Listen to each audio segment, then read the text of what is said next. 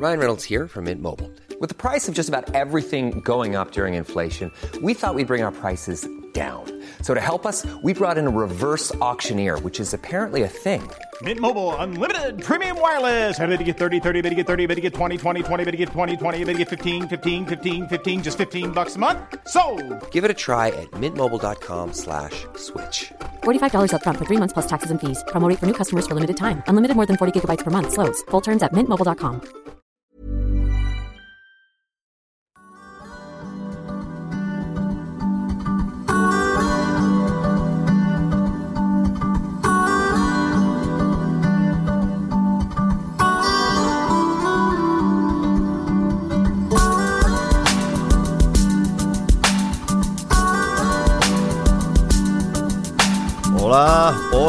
Hola, hello people.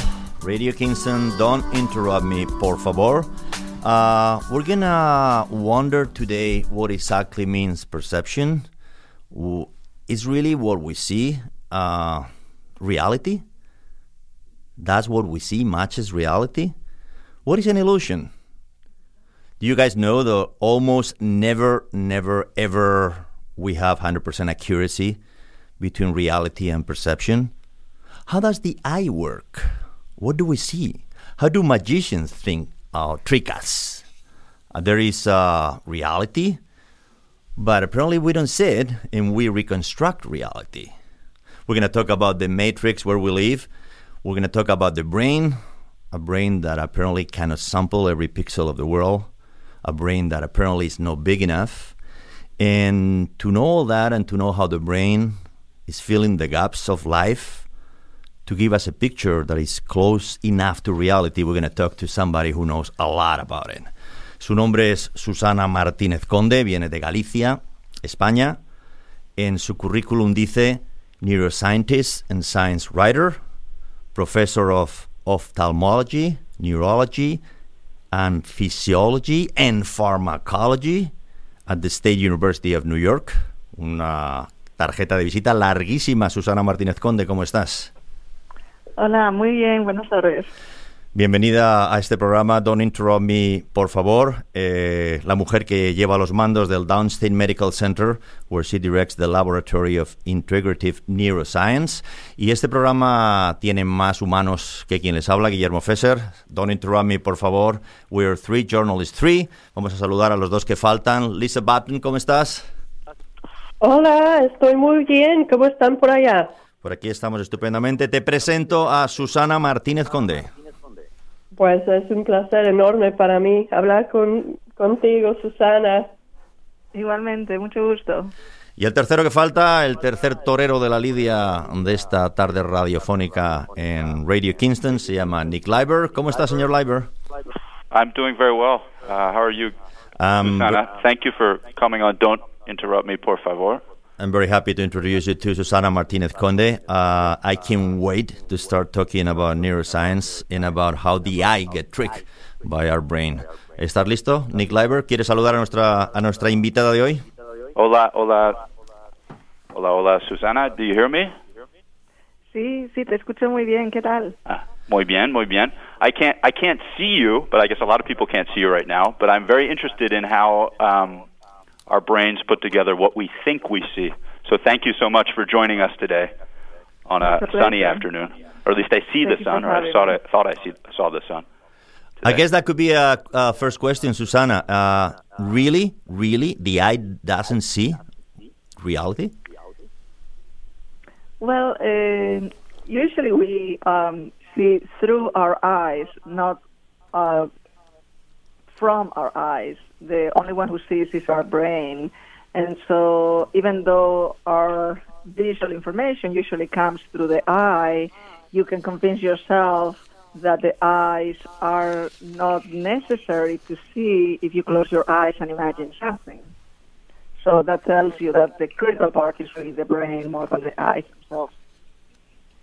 Ok, desde el punto de vista de la ciencia, lo que creo entender que tú has investigado y has puesto sobre la mesa es que si el mundo está compuesto por píxeles, como una pantalla de televisión, el ojo no es capaz de ver todos los píxeles, ¿no? El ojo está reconstruyendo la realidad. ¿Cómo funciona eso exactamente? Uno de los misterios que tenemos en neurociencia perceptual es que nuestra agudeza visual, la alta resolución de nuestra visión, no se puede explicar a nivel del ojo. Es mucho mayor, y es mucho mayor que lo que podemos tener en la cámara de nuestro teléfono móvil, por sofisticada que sea. Entonces, de alguna manera se piensa que el cerebro realiza algún tipo de proceso de rellenado o de interpolado de estos píxeles, vamos a llamarlos, pero más allá de la retina, más allá del ojo. Pero espera un momento. Yo ahora mismo estoy en un estudio de radio, en Radio Kingston. I'm seeing the studio, I'm seeing Warren, our technician, and seeing the microphones, and seeing the table. Are you telling me that actually I'm not seeing the table, I'm not seeing Warren, I'm not seeing the microphone? My brain is making it up. Well, your brain is constructing a simulation of the table and the phone and the walls and whatever else is in your environment. Now, I'm not saying that the table and your room do not exist in reality. I think that they're very likely to exist, but you're not interacting directly with that reality. You're only interacting with the simulation that your brain builds.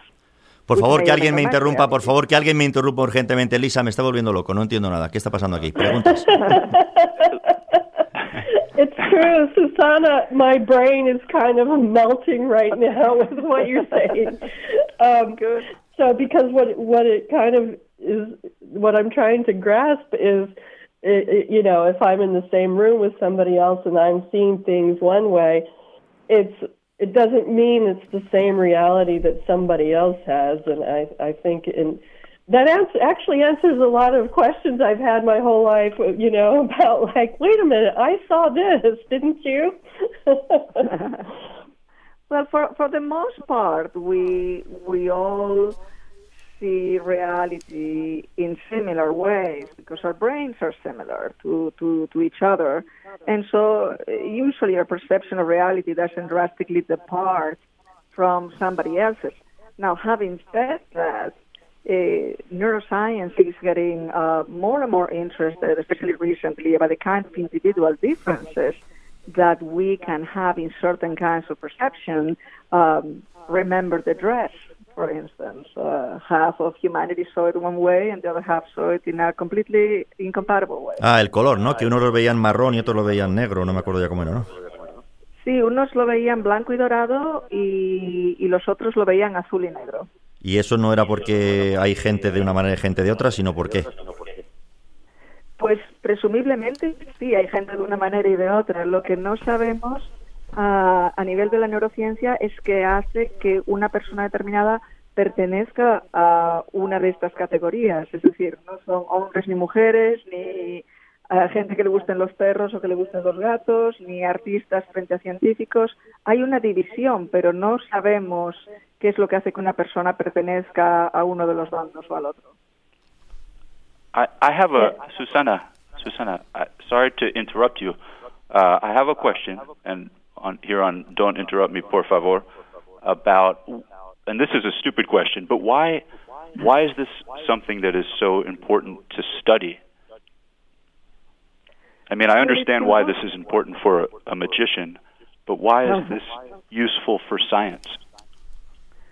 Well, it's critical to our whole experience of the world. It's the very matter that makes us humans, what our brain produces in terms of our experience of reality.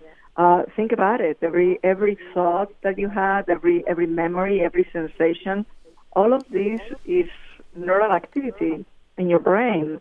So we can't understand them in our brains. And but here we have an important disconnect, because what our brain is telling us is not an imperfect correspondence with reality. And what we used to think as a field that illusions were the exceptions, we're coming to understand more and more that illusions are not the exceptions to the rule. Illusions themselves are the rule. Illusions are the rule. So, can you give me an example that... Pues que tú vives en un mundo de ilusiones, como el tonto de los melones. Es lo que te está diciendo. Es lo que te está diciendo.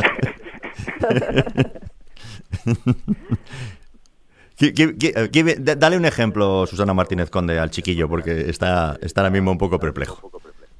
A ver, un ejemplo de cómo la realidad puede ser diferente. Un ejemplo de todos los días.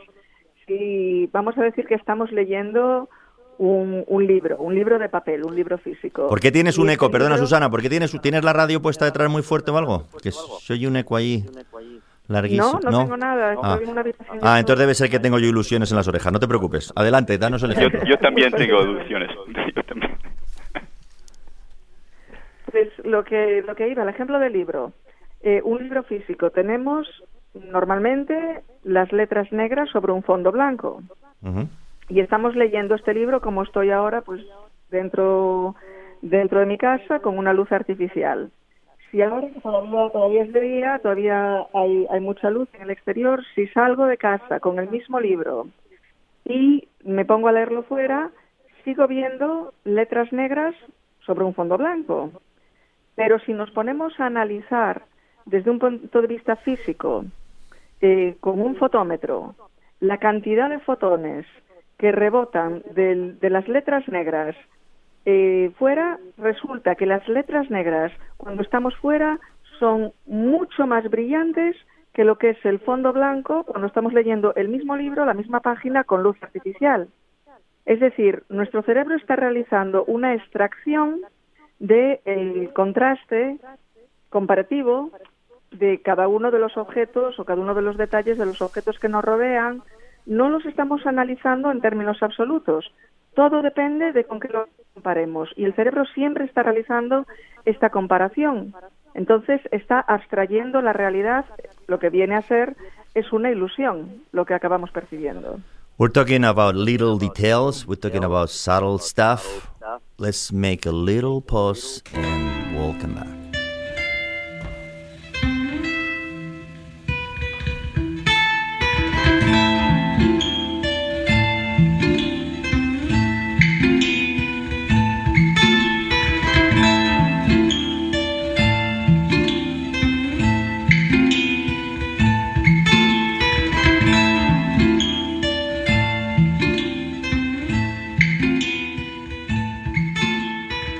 Este programa se llama Don't Interrupt Me, por favor.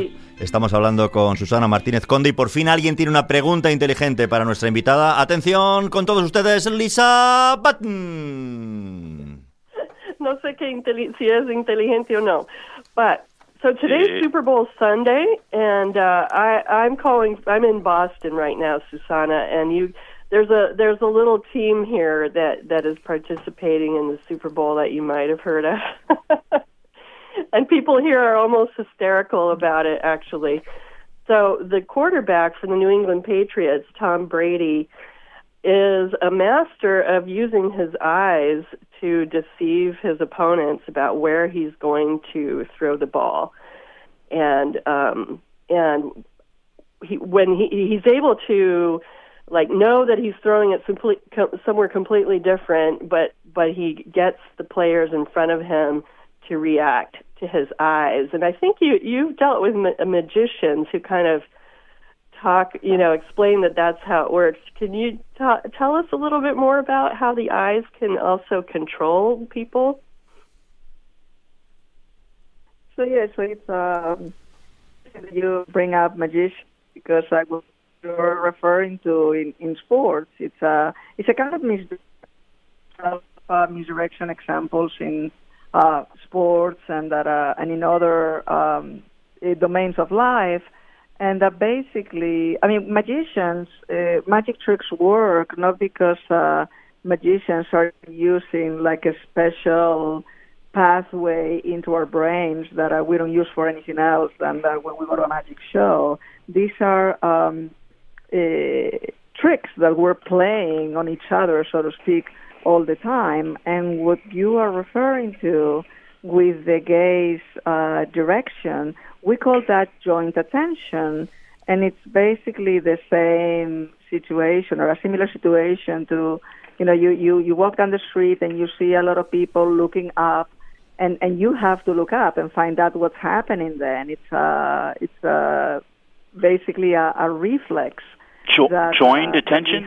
Perdona que te interrumpo. Joint attention se llama? Joint attention? Joint. Okay. And it's like a human reflex. Yes, that makes us. I mean, you can imagine that this can be very valuable for survival purposes. If everybody is looking in some direction at something that is extremely interesting, you probably should look there too, because maybe there's food or maybe there's a predator coming. So we are wired to pay attention to what other people are paying attention to. And one way to deceive somebody into paying attention to the wrong place is using our own gaze position. So we look somewhere to pretend we're paying attention in that direction, even though we don't care about that direction. We're just trying to trick somebody else into thinking that's where we are attending to.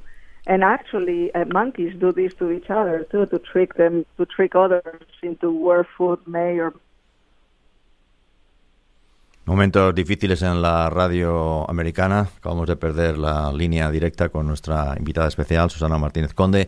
Están en este momento los ingenieros de Radio Kingston trabajando afanosamente para... ¿Sabe lo que ha pasado? Sí. Los monos de que describía Susana Martínez se la han llevado.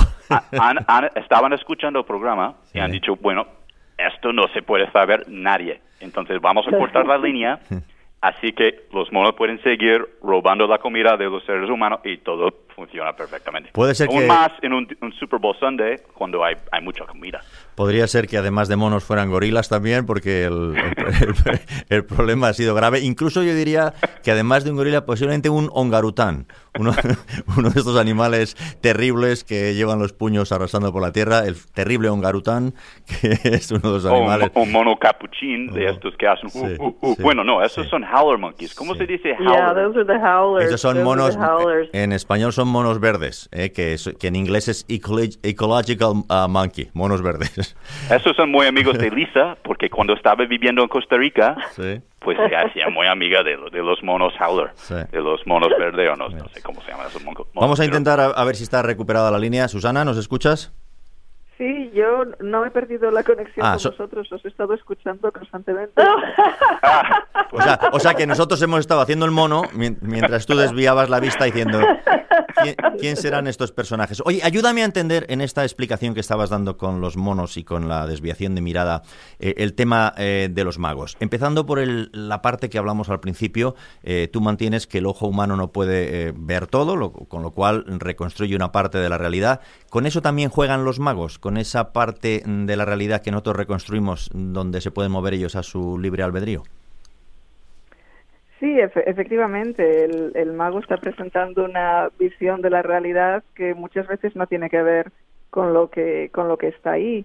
Es decir, el mago lo que hace es enfocar nuestra atención hacia lo que al mago le interesa que prestemos atención, que es el efecto mágico. Y nuestro cerebro, que es el gran cómplice del mago, se encarga de suprimir todo el resto. Así que, especialmente en un espectáculo de magia, vamos a percibir una visión muy reducida y bastante distorsionada de la realidad. Pero cuando el mago dice ¡tachún!, que desaparece ¿la moneda desaparece?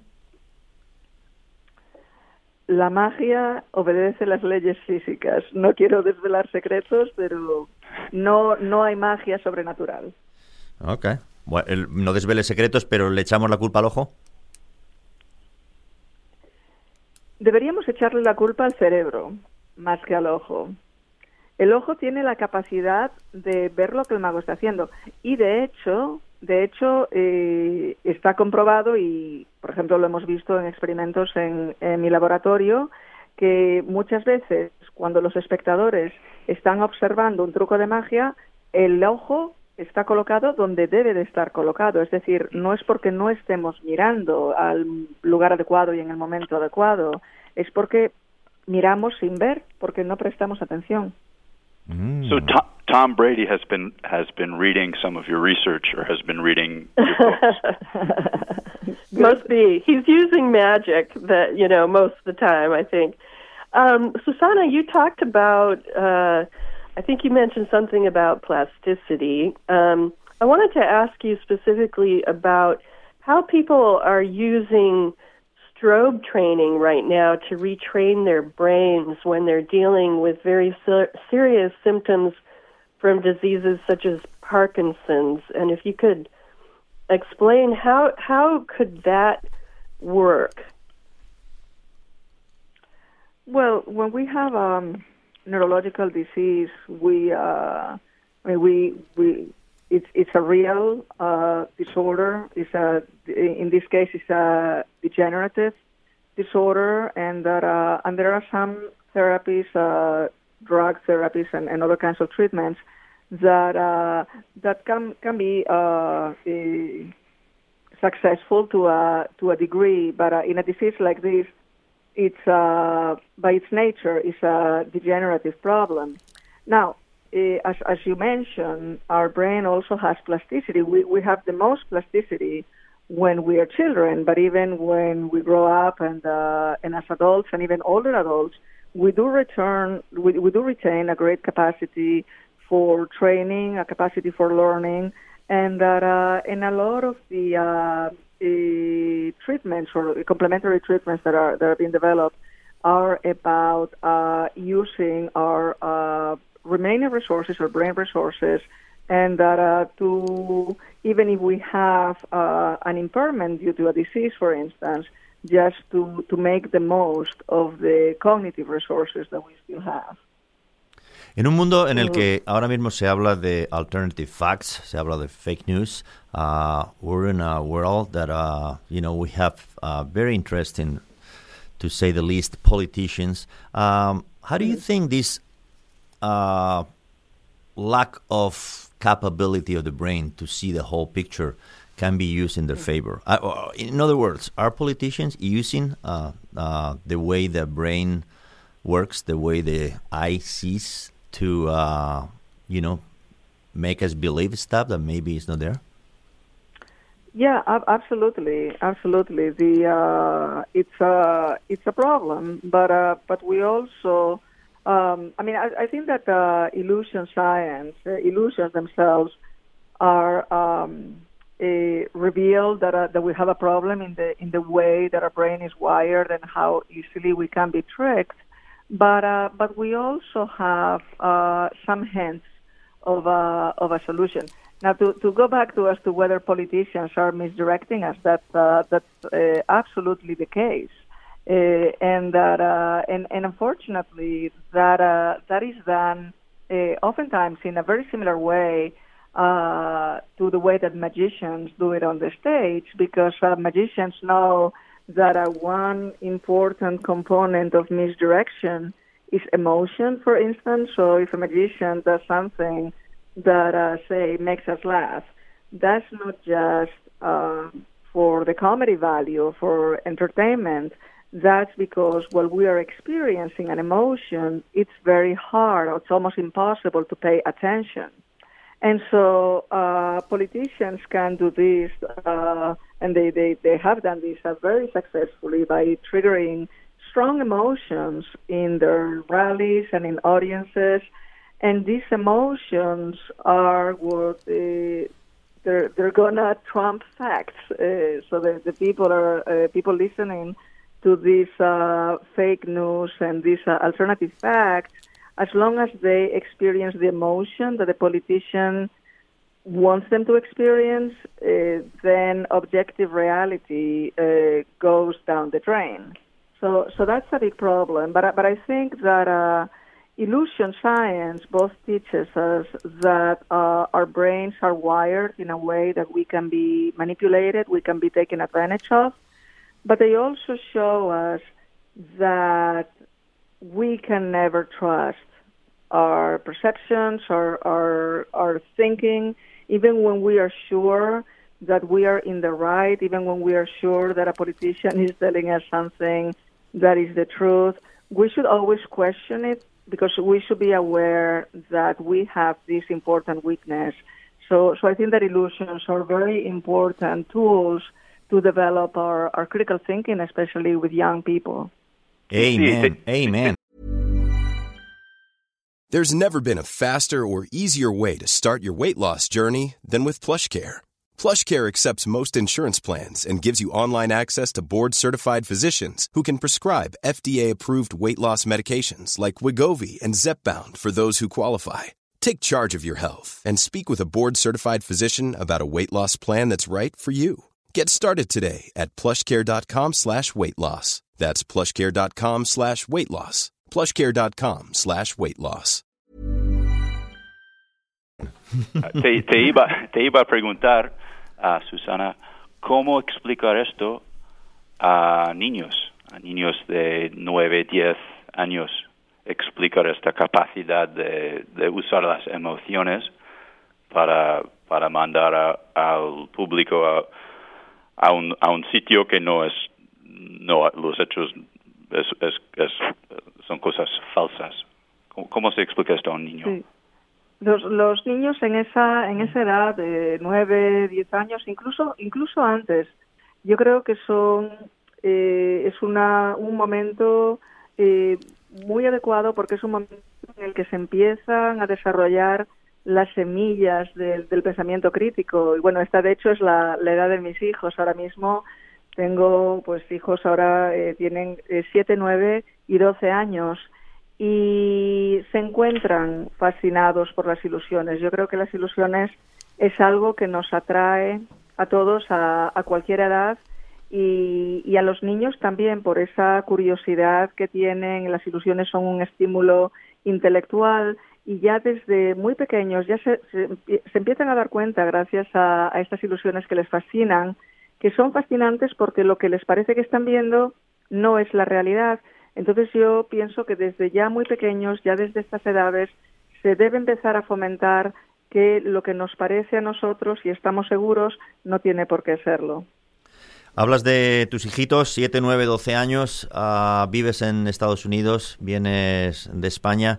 ¿Cómo llevas el tema de los idiomas, del inglés, del español? ¿Cómo estás en ese mundo bilingüe con tus hijos? Lo vamos llevando como podemos.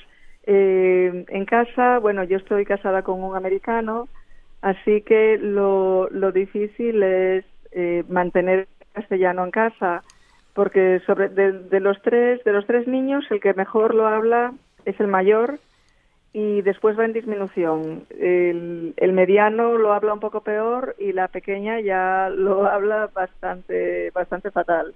Y eso es porque yo lo atribuyo a que según va viendo o ha ido viendo más hermanos, el español pierde terreno en casa, porque especialmente entre los niños se hablan solamente en inglés entre ellos.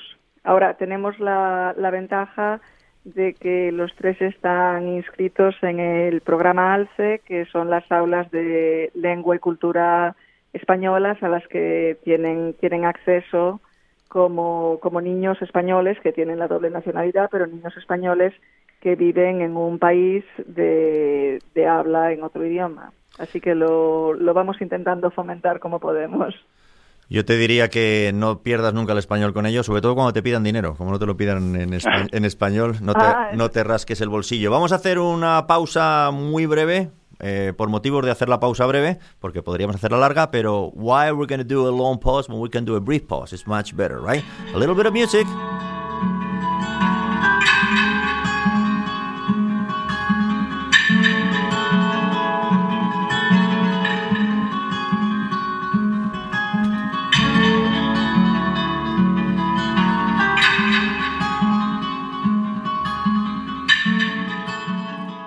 Gracias, chicos de la orquesta. Seguimos en Don't Interrupt Me, por favor. Pide paso una llamada desde Boston. Lisa Button. Susana, I wanted to take you back to the question about retraining the brain because, like you said, I think we always think that when we're children is the time to learn things where we internalize them without having to do them consciously. But there are ways when we're older, when we have something that, for example, I keep going back to the Parkinson's example because a friend of mine has it, and he uses these special glasses that emit light at certain intervals to retrain his brain. So I was wondering if you could tell us what what is on the horizon right now of new developments in this area of vision testing and training and that sort of thing? Well, I'd say that probably something that is coming in the near future, and that has a lot of potential. We've only just started to see the very initial stages of development. Is neural prosthesis, just being able to replace, say, non-functioning retinas or even areas higher up in the brain.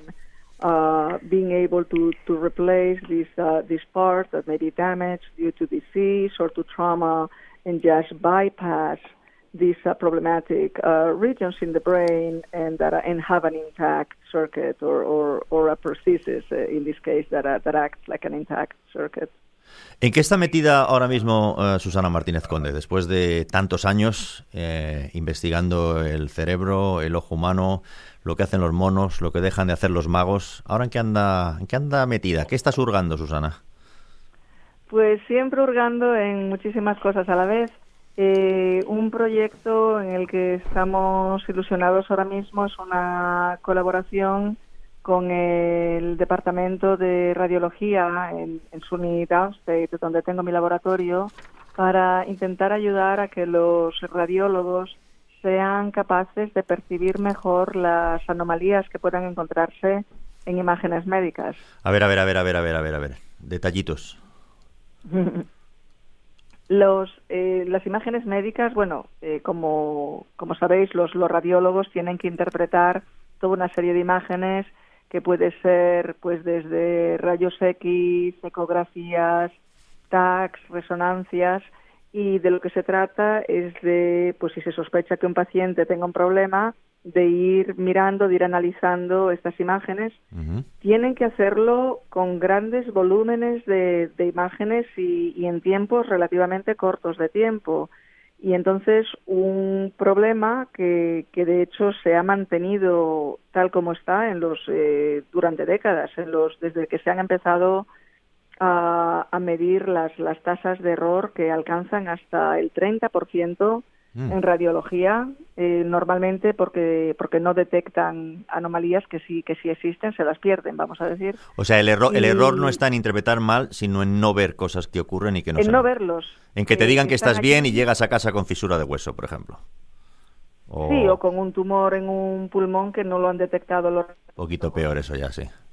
Y entonces ¿tú cómo les ayudas a encontrar esos objetos perdidos? Bueno, estamos en los estadios iniciales, pero lo que hemos propuesto y hemos publicado y estamos publicando una serie de trabajos sobre el tema es que, pues como apuntábamos, se trata de un problema fundamentalmente de percepción, que no es un problema después de diagnóstico. Una vez que lo encuentran, el diagnóstico ya, para un radiólogo con experiencia puede no ser tan complicado, pero el problema es el determinar qué es lo que hace que un radiólogo se convierta en experto y cómo se puede mejorar esa formación y qué es lo que hay que enseñar a los radiólogos durante el periodo de residencia para que aprendan a detectar estos problemas en estas imágenes, porque hoy por hoy se hace de una manera completamente intuitiva y sin decirles ningún contenido específico, porque no sabemos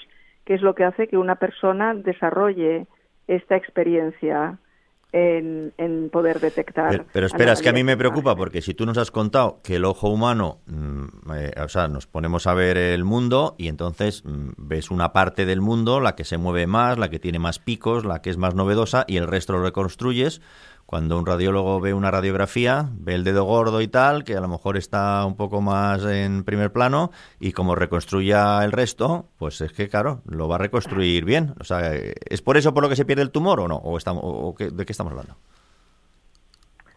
Estamos hablando de que no se detecte una anomalía que existe.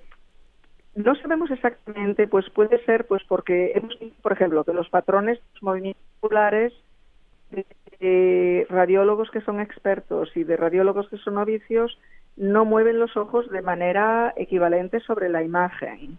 Mientras que los expertos van más directamente a las áreas más interesantes, los novicios pues pueden perder un poco por las imágenes fijándose en cosas que no tienen relevancia, y entonces cuando estamos completando esta tarea en un periodo reducido de tiempo y con grandes volúmenes de trabajo, entonces pues ahí también entra el factor fatiga, entra una serie de cosas. De hecho, a lo mejor no lo sabéis, pero los errores médicos son la tercera causa de muerte en Estados Unidos, y se supone que los fallos en detección en radiología son una gran parte de estos errores médicos.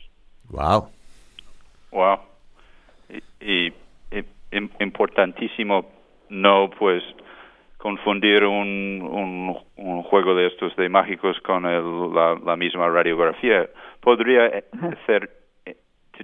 enseñar, por ejemplo, leer en vez del principio al fin, la radiografía, leerlo del fin al principio, o mirar las cosas más importantes. Entonces, do you bring someone who has done, who has been reading these for 30 years, and say you bring them in and compare them to someone who is still a student, and show them That's exactly the kind of research that we are doing, and that and going back to the issue of plasticity, we think that there is a great potential for plasticity training in radiologists and other medical professionals to learn to recognize what they should be looking for.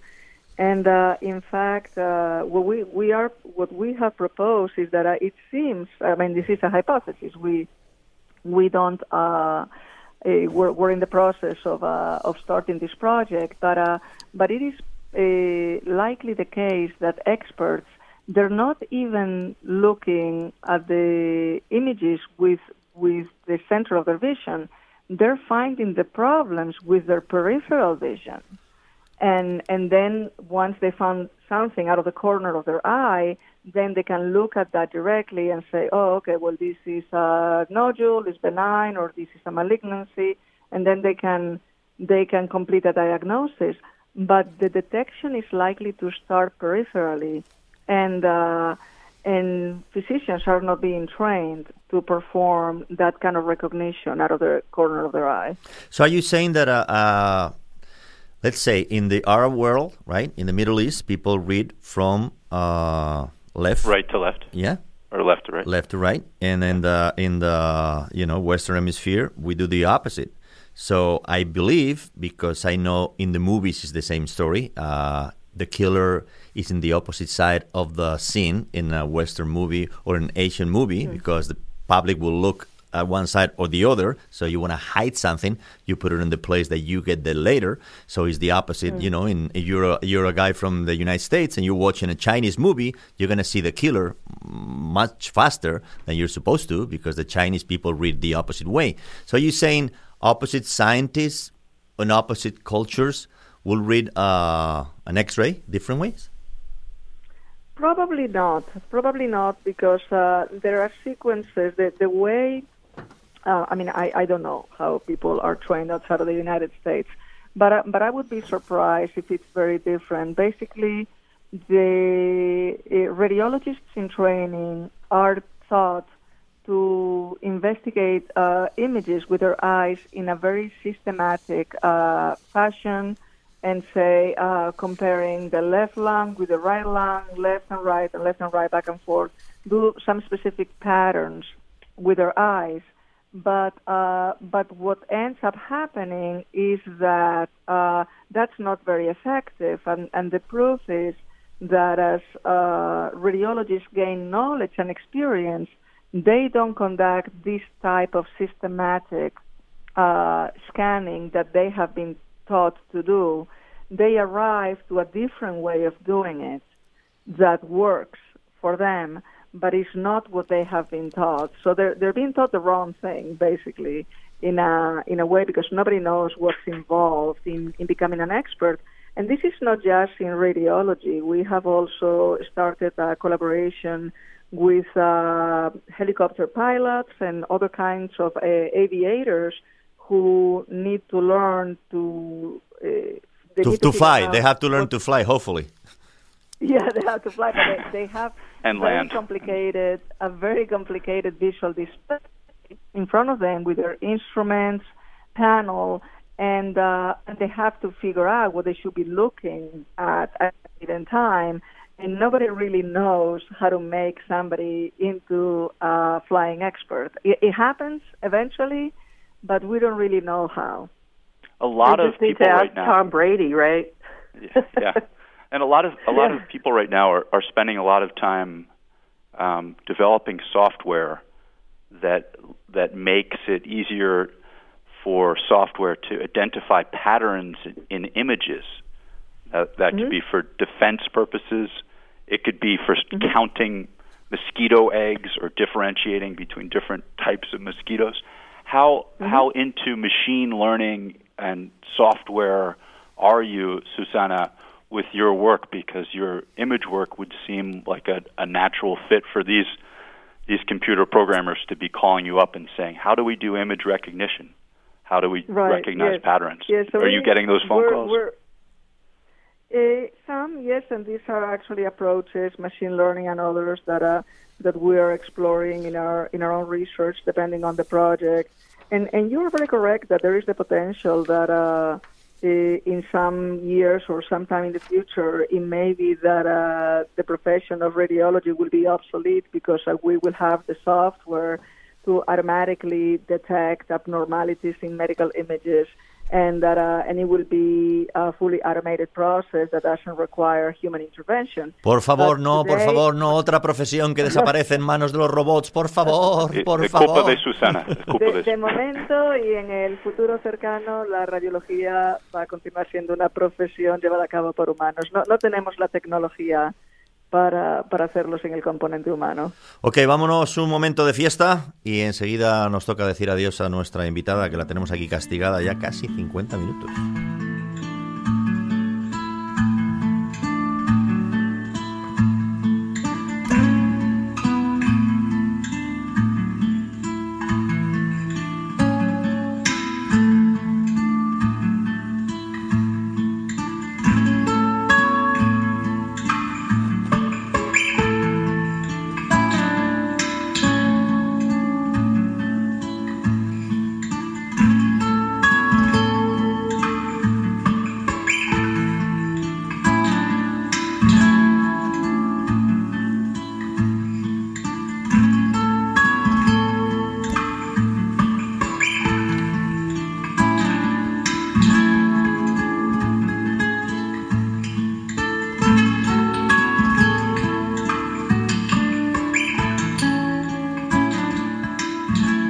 And don't interrupt me, por favor. I'm going to interrupt you, Guillermo, because I have one last question for Susana. Sure. I was wondering, how did you get into this area of neuroscience that me hace mucha ilusión?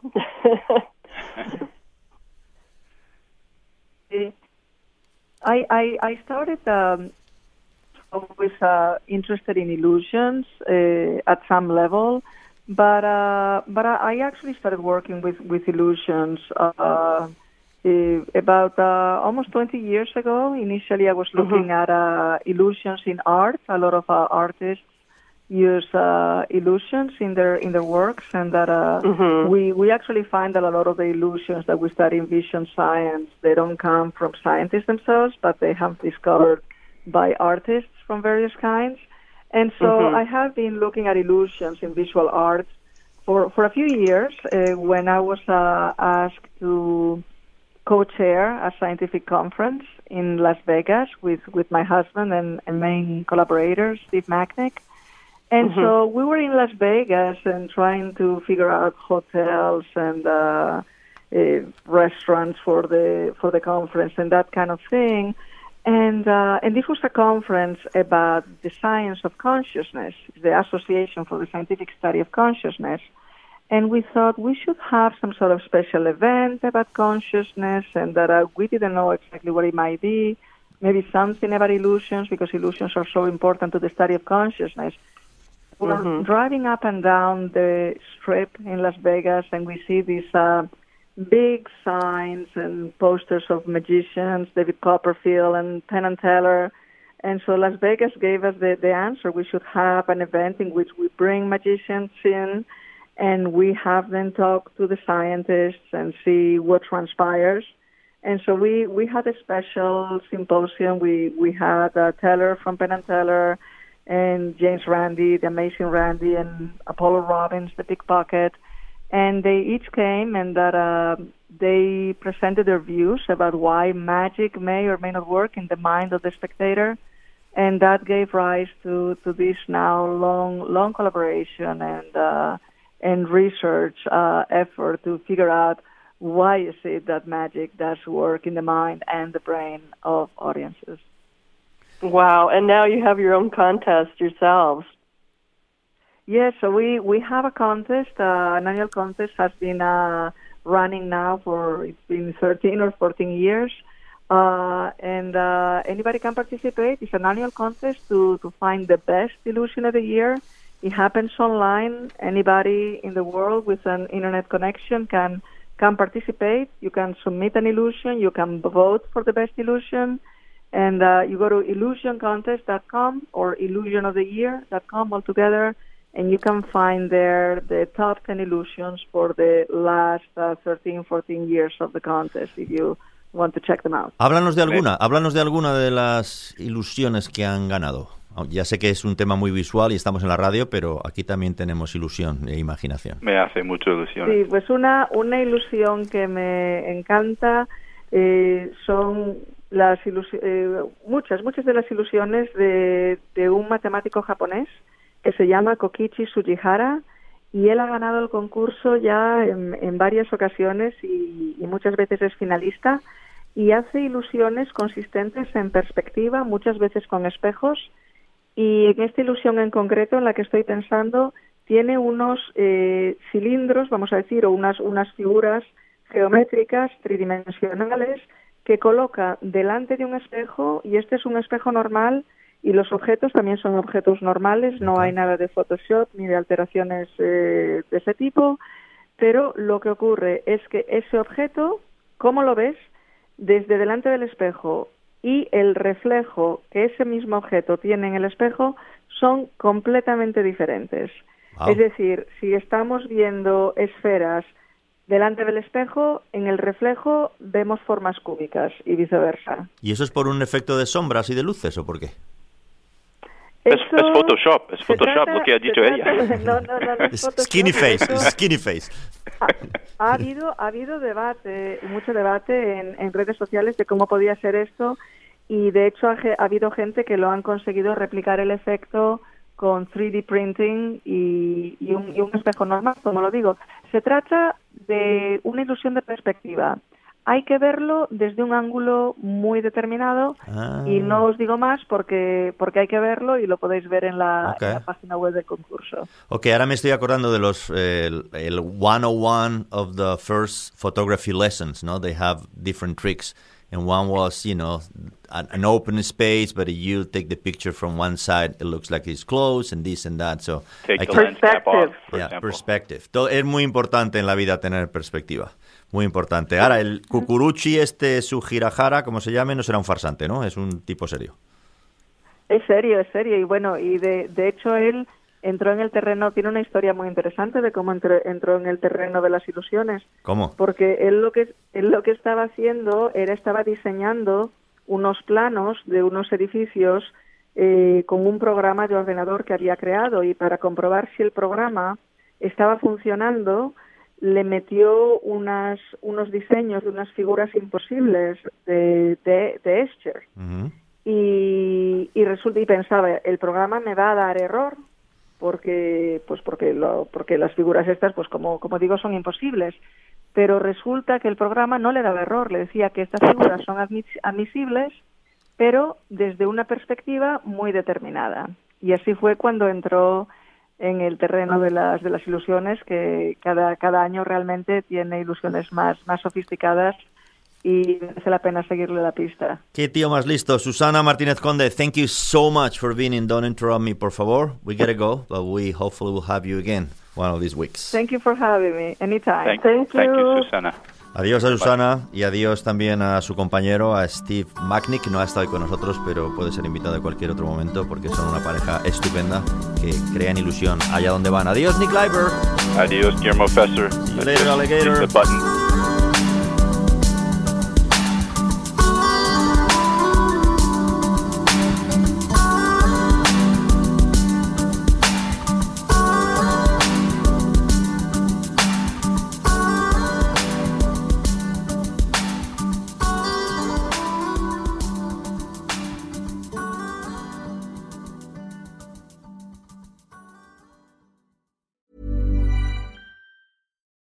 When you need mealtime inspiration, it's worth shopping Kroger, where you'll find over 30,000 mouth-watering choices that excite your inner foodie. And no matter what tasty choice you make, you'll enjoy our everyday low prices, plus extra ways to save, like digital coupons worth over $600 each week. You can also save up to $1 off per gallon at the pump with fuel points. More savings and more inspiring flavors make shopping Kroger worth it every time. Kroger, fresh for everyone. Fuel restrictions apply.